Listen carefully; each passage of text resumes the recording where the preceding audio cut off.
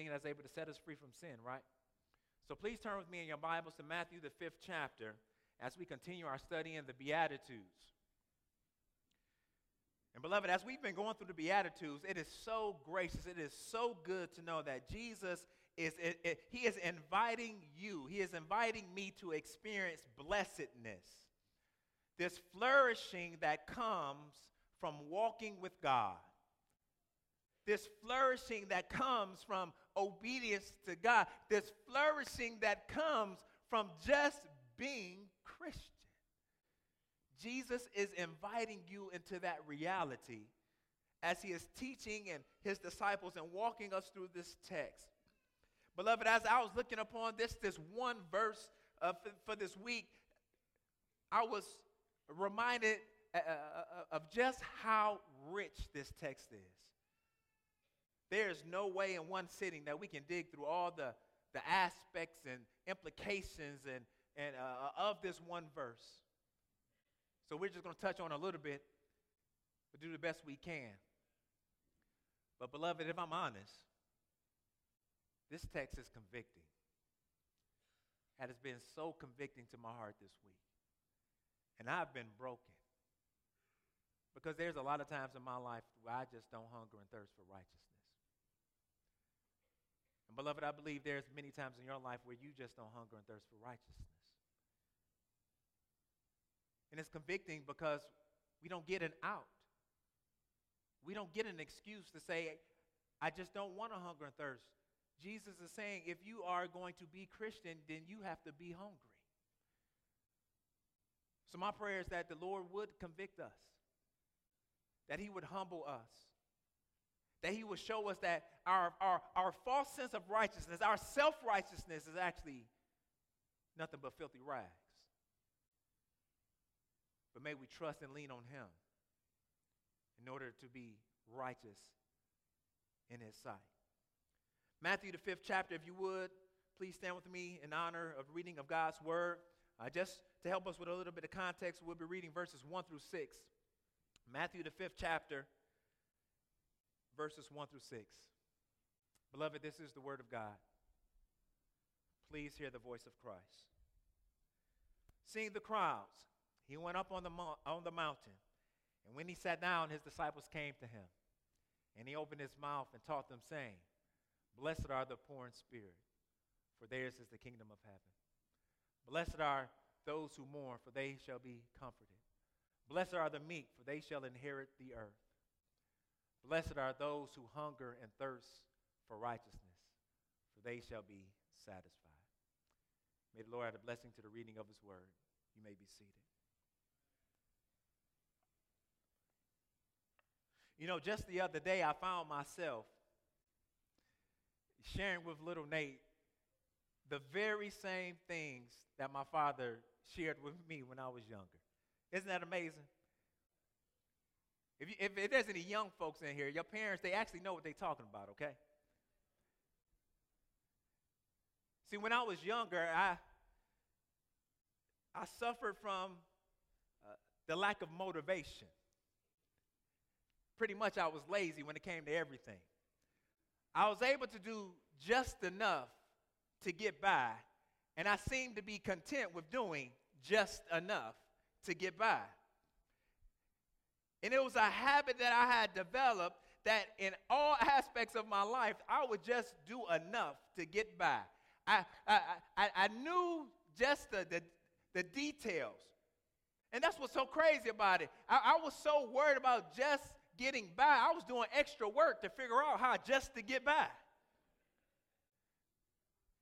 If there was a test to take and say out of 30 points, 20 points was enough to get by, I would do my best just to study enough to get 20 points.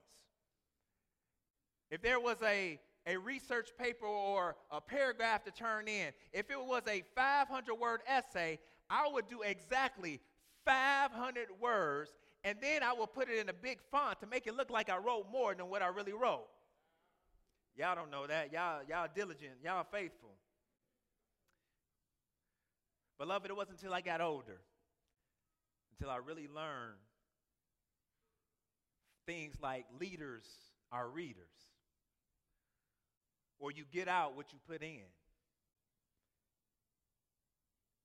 It took me a while to understand that doing just enough really wasn't good enough. Has someone had that conversation with you in your life about doing just enough to get by? Maybe someone sees the potential in your life and says, you should study harder, you should work harder, you could really be a leader, but we're content, we're complacent with just doing enough. Have you had to have that conversation with someone that you know? Maybe it's a coworker who you find yourself doing all of their work because they're content with doing just enough. Maybe it's not academics. Maybe you do just enough to get by at home. You don't clean up all the rooms, but you do just enough to clean out one room that everybody's going to be in. Maybe you do just enough in your relationships. You're home just enough to keep him or her from nagging you. You do just enough to make sure your children have what they need. And your whole life is filled with just enough. Beloved, unfortunately, if we're really honest, most of us have the same attitude when it comes to following Jesus. We do just enough to get by. We come to worship service just enough. We might read our Bibles just enough. We pray just enough. Beloved, I'm reminded what the Apostle Paul says in 1 Corinthians 3:15. He says, if anyone's work is burned up, he will suffer loss, though he himself will be saved, but only as through fire. You know, he's talking about there's some folks out there, they saved, but they barely going to make it in. They just going to make it. Because their entire life they focused on just enough. Are you a just enough Christian? Is there a such thing as just enough Christian? Because in our lives, we act like it's good to be just enough Christian. I'm just enough kind so people don't really get on me. I'm just enough compassionate. I have just enough manifestations of the Holy Spirit in my life. I have just enough love, just enough peace, just enough patience, just enough kindness, just enough self-control that when people look at me, they actually won't question, do I love Jesus? Because I have just enough. Beloved, this text is so convicting because the truth is we have become complacent. We have become indifferent. We have become apathetic, nonchalant when it comes to pursuing Jesus. When was the last time you considered your own righteousness? When was the last time you did what the old song used to say? I woke up this morning with my mind stayed on Jesus. When you wake up, is your mind stayed on Jesus or it stayed on what you got to do? It stayed on those text messages you missed while you was asleep. Is it stayed on what the day has in store? Or do you actually wake up with your mind stayed on Jesus?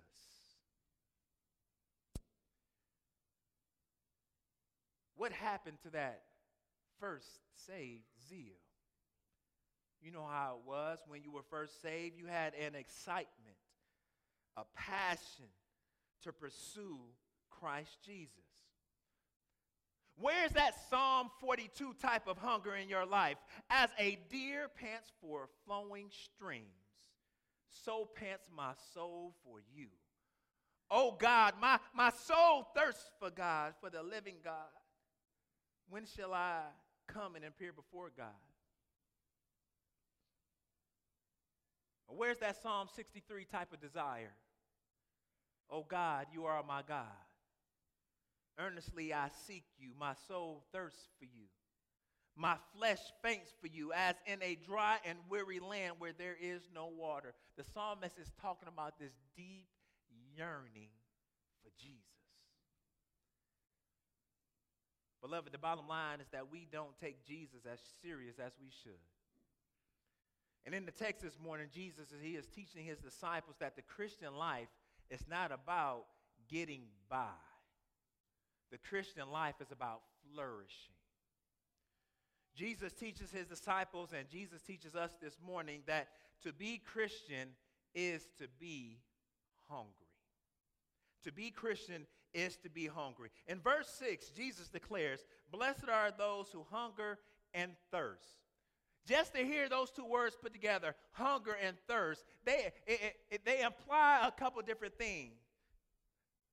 There's a theme going on. First, to hunger and thirst, it represents the most basic needs of life.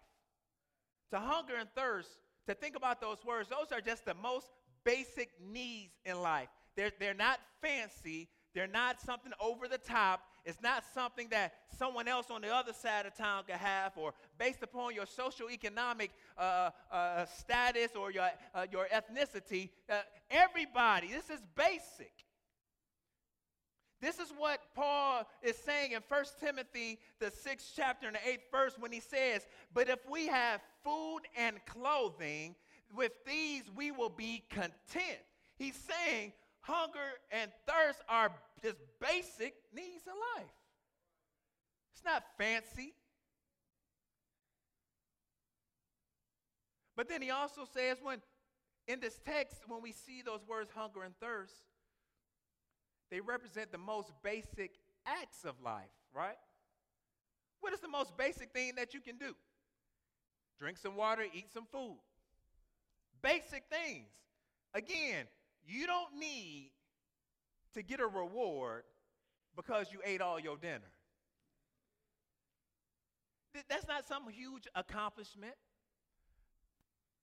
But yet, it's a basic act that we need to take part in. I'm reminded of 1 Corinthians, the 10th chapter, and 31st verse, where the Apostle Paul says, "Whether you eat or drink, or whatever you do all to the glory of God." The reason why he says eat or drink, he wants you to understand, in the most mundane, basic things of life, we should be mindful that are we giving glory to God.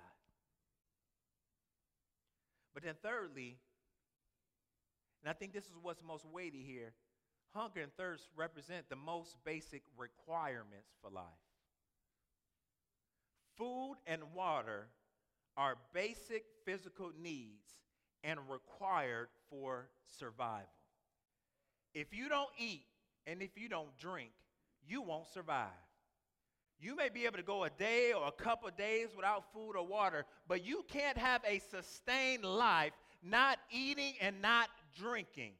You will die. These are the most basic elements you need to live. So, beloved, when we think about being Christian, some of the most basic need that we have in being Christian is that we would hunger and thirst for righteousness.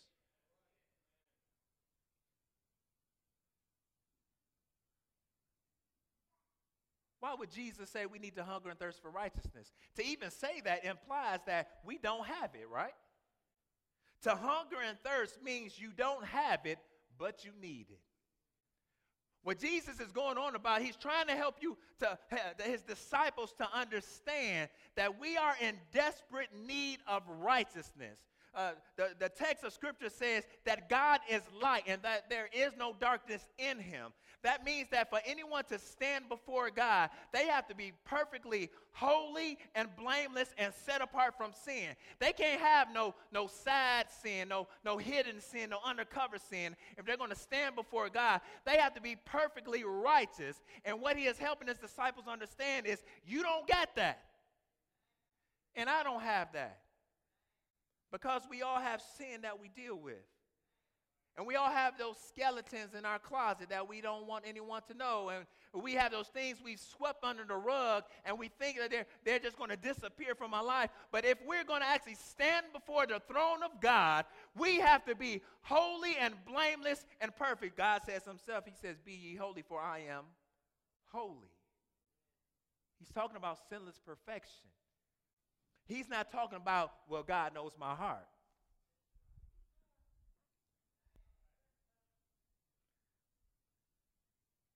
Hebrews 12 and 14 reminds us, strive for peace with everyone and for holiness, without which no one will see the Lord. If you ain't holy, you're not seeing God. So when Jesus brings this topic up to his disciples, that we need to hunger and thirst for righteousness, he's saying you really ain't got no righteousness in and of yourself. You need some righteousness.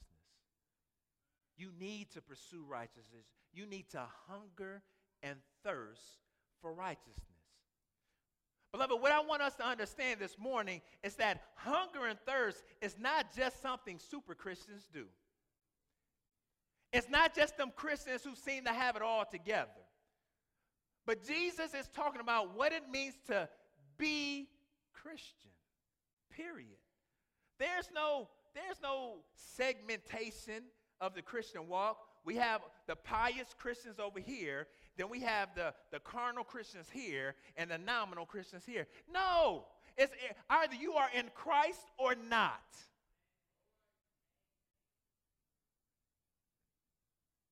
The basic goal of being Christian is being righteous, this set apartness for God. When we think about these two words, the hunger and thirst, what they really mean is to desire, to pursue. To hunger and thirst is to have a supreme ambition for. This is the top of my list and has a priority for my life. But not just any ambition. This is not just ambition to have ambition. This is ambition for righteousness. To be righteous is to act in accordance with what is right. It is the rightness of life. Able to make right choices, right decisions at the right time for the right reasons. This righteousness, this living according to not my standard, not the world standard, not mama them standard, not grandma them standards, but according to the standards which God has set forth through Scripture himself. That's what it means to pursue righteousness. To hunger and to thirst for righteousness is to prioritize the work of the gospel in and through your life. That's what it means to pursue righteousness. It is to understand the depths of the gospel, that you were dead in your trespasses and sin, that your lineage and the family you're born in does not give you access to the king, because you are separated from God because of your sin, and that you were not thinking about God, you weren't looking for God, but God, being rich in mercy, he came and rescued you out of the pit. You were dead, laying flat. You had no oxygen in you. You had no life in you, but God, being kind, he comes and rescues you and breathes the breath of life into your heart. That's when we think about the gospel, it's good news because it is so much bad news. Every fiber and fabric of our body has been corrupted by sin. Our whole DNA has been rearranged by sin, and if left unchecked in my life,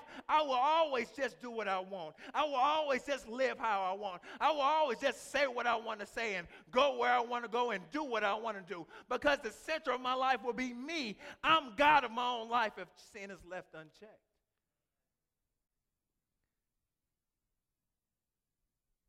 But the gospel says that Jesus has come to set you free from your slave master. He has redeemed, bought back a people for himself, and he has set them free. He has taken away their sin and given them a righteousness that is foreign unto them, and he is allowing them to be his people. He is allowing them now to be his hands and to be his feet, to be his mouth. And he is allowing them to take the flag posts from the kingdom of heaven and post it down in places like Forest Baptist Church. If that understanding of the gospel is not at work in your heart, if you think that you're just so good, if you think that God owes you because you go to church like you should, If you think that there's something outside of yourself that allows you to be acceptable to God apart from the blood of Jesus, then you got the gospel all wrong. The gospel says I can't work hard enough. I can't look good enough. I can't be smart enough in order to be acceptable to God. I can only be made acceptable to God when I repent of my sin and trust in Jesus Christ for salvation. And then the blood of Jesus is applied to my life. So now when I was shaking my fist at God, the blood of Jesus is applied to my life. So now when God sees me, he doesn't see my wickedness. He sees his son.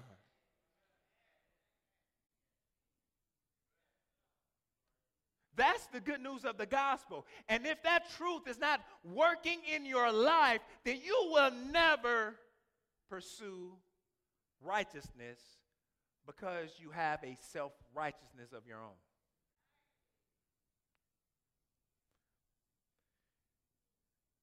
Think about our lives. Many of our issues and challenges come from the pursuit of wrong and worldly passions.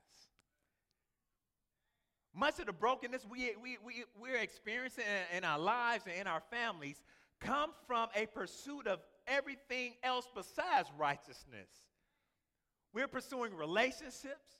We're pursuing money. We're pursuing glory and honor and prestige. We're pursuing everything but Jesus, and what we're reaping is brokenness in return.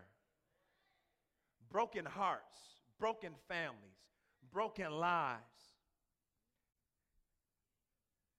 But what hurts my heart even more is the fact that we're not hungry and thirsty for righteousness because we've already been eating from the world's table.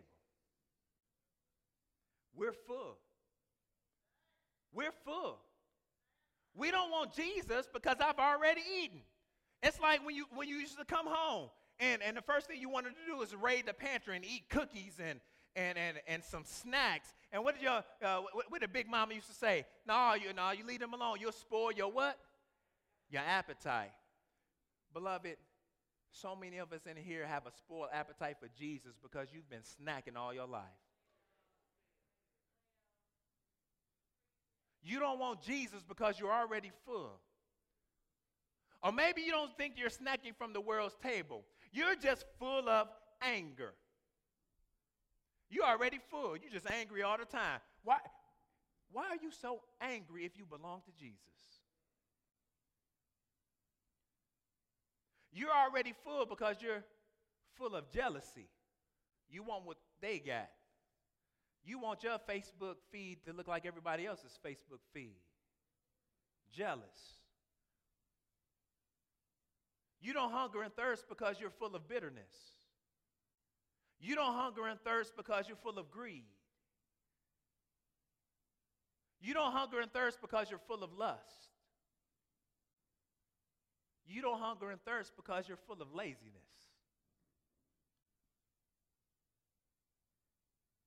Beloved, at the end of the day, to hunger and thirst is to long to be in relationship with God. The Christian's ultimate hunger and thirst is the desire and the ambition to be like Jesus. Righteousness is not an it. Righteousness is a he, and his name is Jesus Christ. The text of Scripture reveals to us in 1 Corinthians, the 1st chapter and the 30th verse, and it says, and because of him, Jesus, you are in Christ Jesus, who became to us wisdom from God, righteousness, and sanctification and redemption. When you pursue Jesus, he becomes your righteousness. 2 Corinthians 5:21 says it like this, for our sake, he made him to be sin, who knew no sin, so that in him we might become the righteousness of God. At the end of the day, when Jesus is saying, blessed are those who hunger and thirst for righteousness, he's really saying, blessed are those who hunger and thirst for me. To pursue Jesus is to pursue righteousness. It's not a hard equation. If you want to be righteous, then you need to chase after Jesus.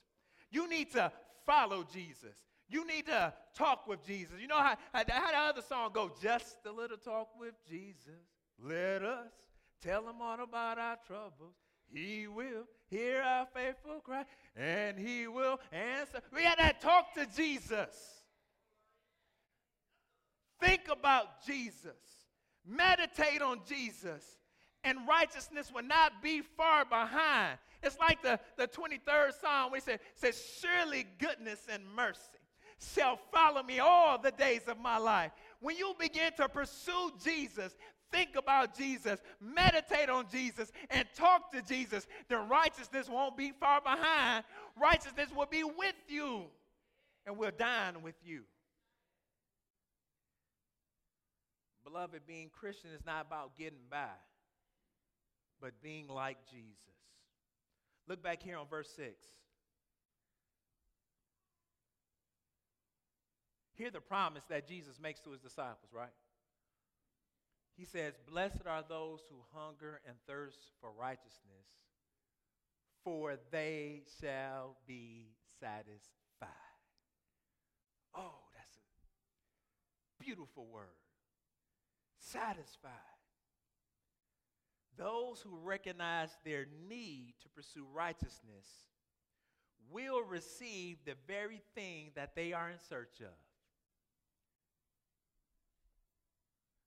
For those who taste and see. For those who desires, whose meal is to do the will of God. For those who are pursuing righteousness and get a taste of this. It's like going to your favorite restaurant, or sitting down at grandma's table, and you begin to eat. And it tastes so good.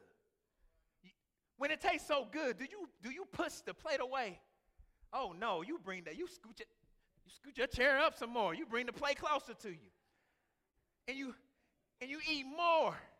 And it tastes so, because it tastes so good, you want some more. And you eat. And then there's times where you're so full, but it tastes so good, you just keep on eating.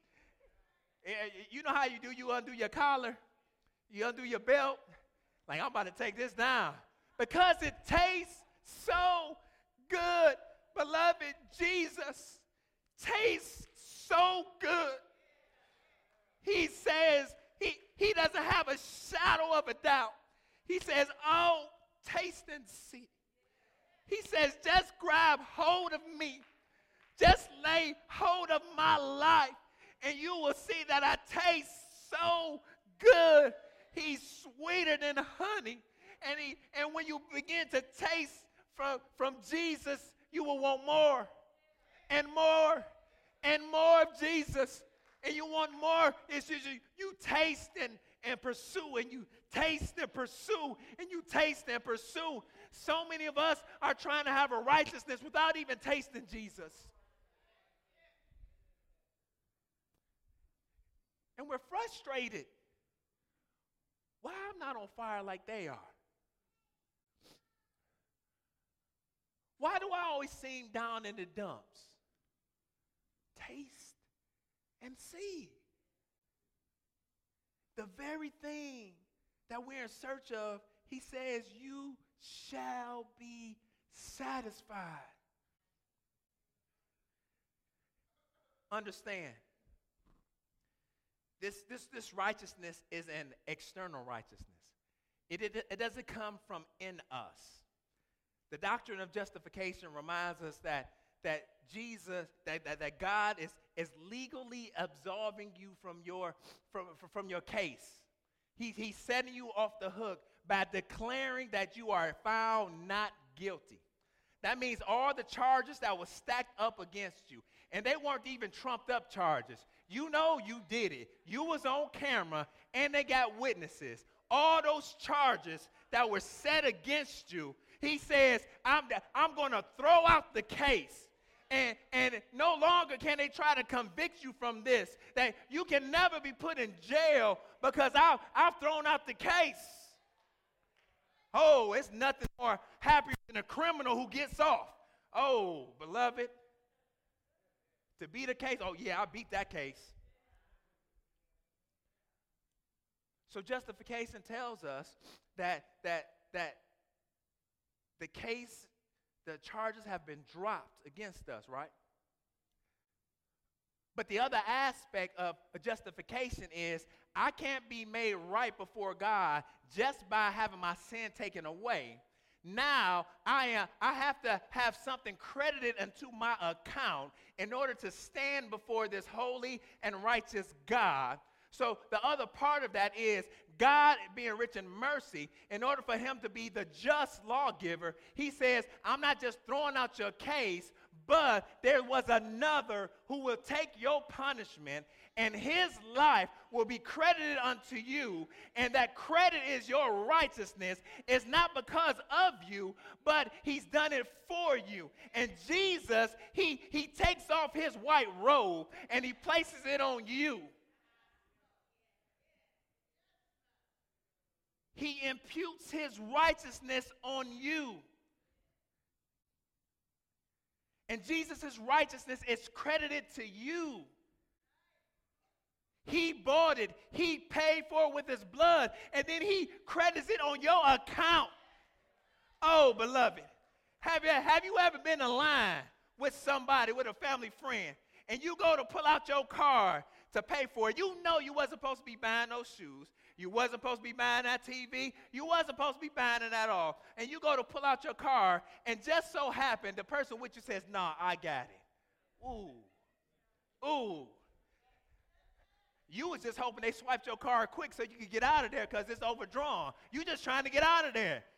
And we do the same thing with our Christian lives. We act like we got it all together, but we don't. But somebody stepped in, and his name was Jesus, who credited on your bank account his righteousness. So it's guaranteed to be. You ain't gotta check your Credit Karma app, your Mint app, to see if your righteousness account has been full. God has declared paid in full plus some when Jesus went to Calvary's cross and said to Tetelestai, it is finished.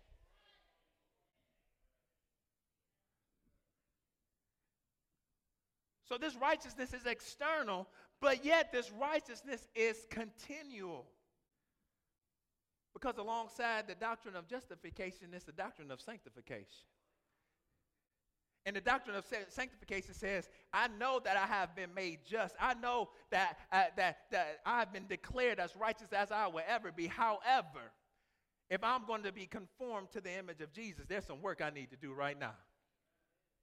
So when Jesus is saying hunger and thirst for righteousness, he is saying, pursue me that your life will be continually changed, continually washed, continually transformed. And if you find yourself pursuing Jesus today, next week, the week after that, then all of a sudden you'll look up and find yourself somewhere that you didn't even know you could be. All of a sudden, Jesus has taken the taste out of your mouth. He causes you to change the channel, turn the radio, walk up in church, give of yourself and not expect to be given from others. It changes your whole outlook on life, because when you are pursuing Jesus, you will receive righteousness.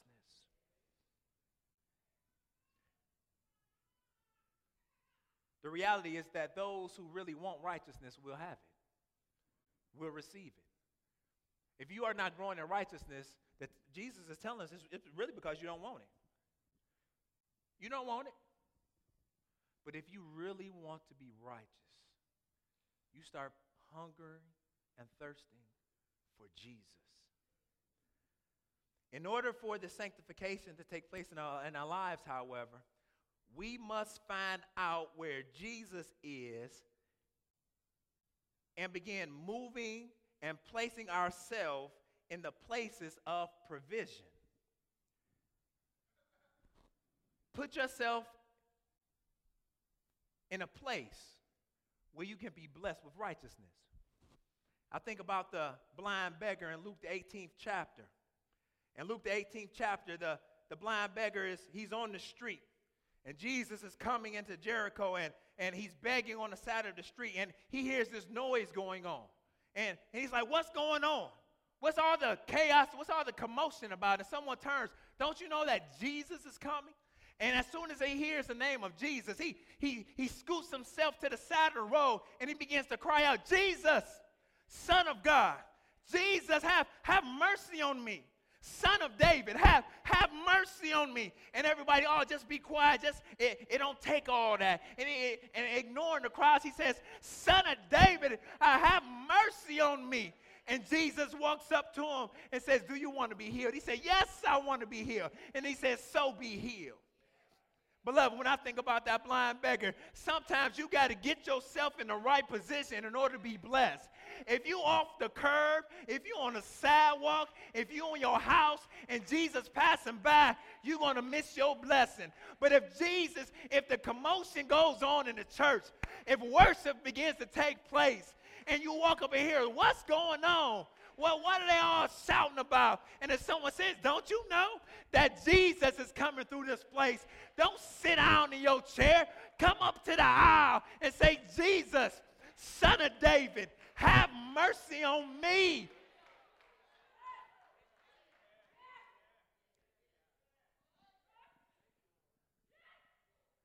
You got to put yourself in a position to receive righteousness. You place yourself in a position to receive righteousness when you do a couple different things. When you pick up your Bible and you read. Just by reading your Bible. Spending time in prayer. Being with the community of believers. Letting someone else besides your unsaved friends speak into your life. Why? Because the Bible teaches us that those are what they call means of grace.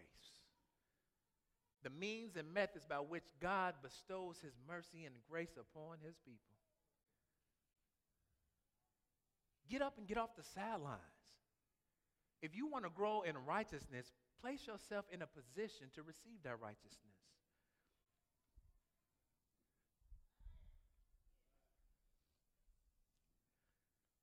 Instead of always worrying about serving yourself, seek to find out how you can serve others. Instead of worrying about holding on to your money, you begin to be generous with what God has given you because it's his money. But beloved, we can easily look at a text like this.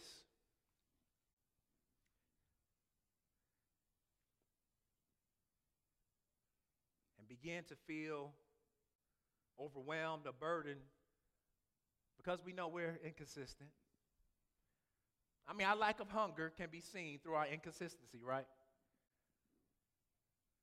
Our lack of hunger and thirst for Jesus is shown by our inconsistent Bible reading, our inconsistent prayer, our inconsistent worship, our inconsistent gathering, our inconsistent community gathering, and our inconsistent demonstrations of love, joy, peace, patience, kindness, gentleness, faithfulness, and self-control. So, beloved, I don't leave you with a self-help sermon. I leave you with the same person that we started with, Jesus. Hunger and thirst for Jesus today. Don't hunger and thirst for church. Don't hunger and thirst for religion because you will starve to death. But he says that if you hunger and thirst for me, you will be satisfied.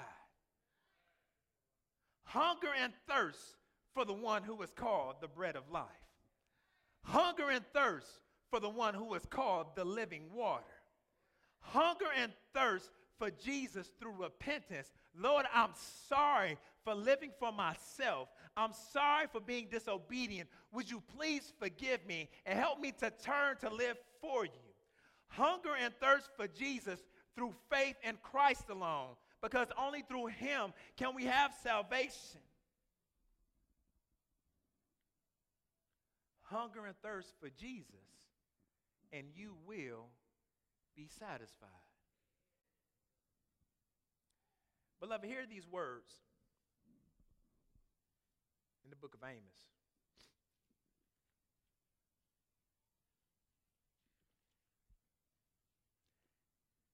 Amos, the 6th chapter,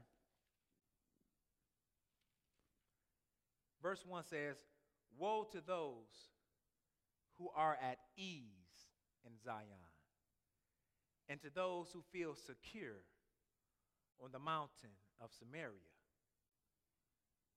The notable men of the first of the nations to whom the house of Israel comes." And then he goes down to verse 4.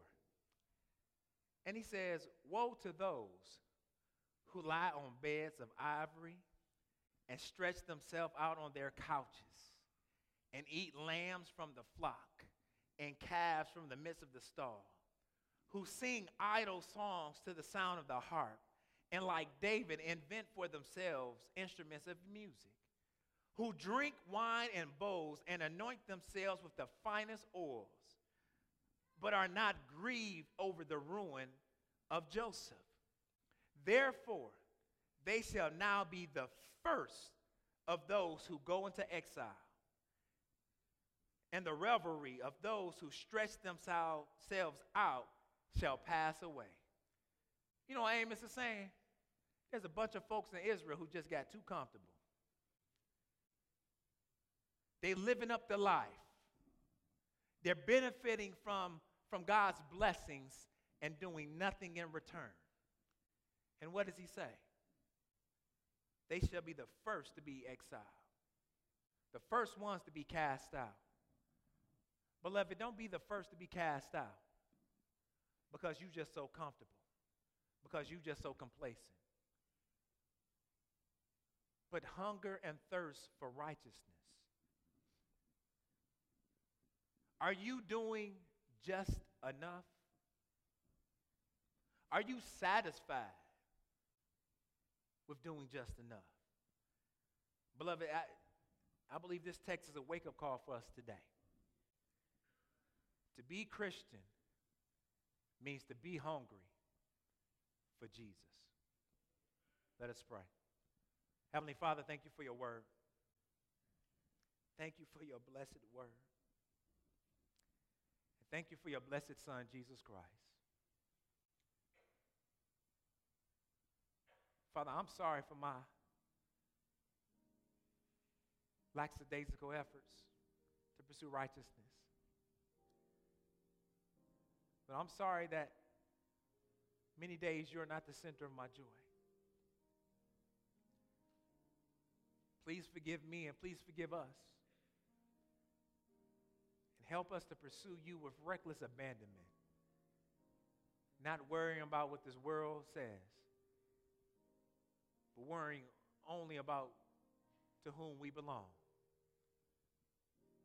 Father, for the one who is struggling in their sin, please reveal to them that they would never be satisfied apart from you.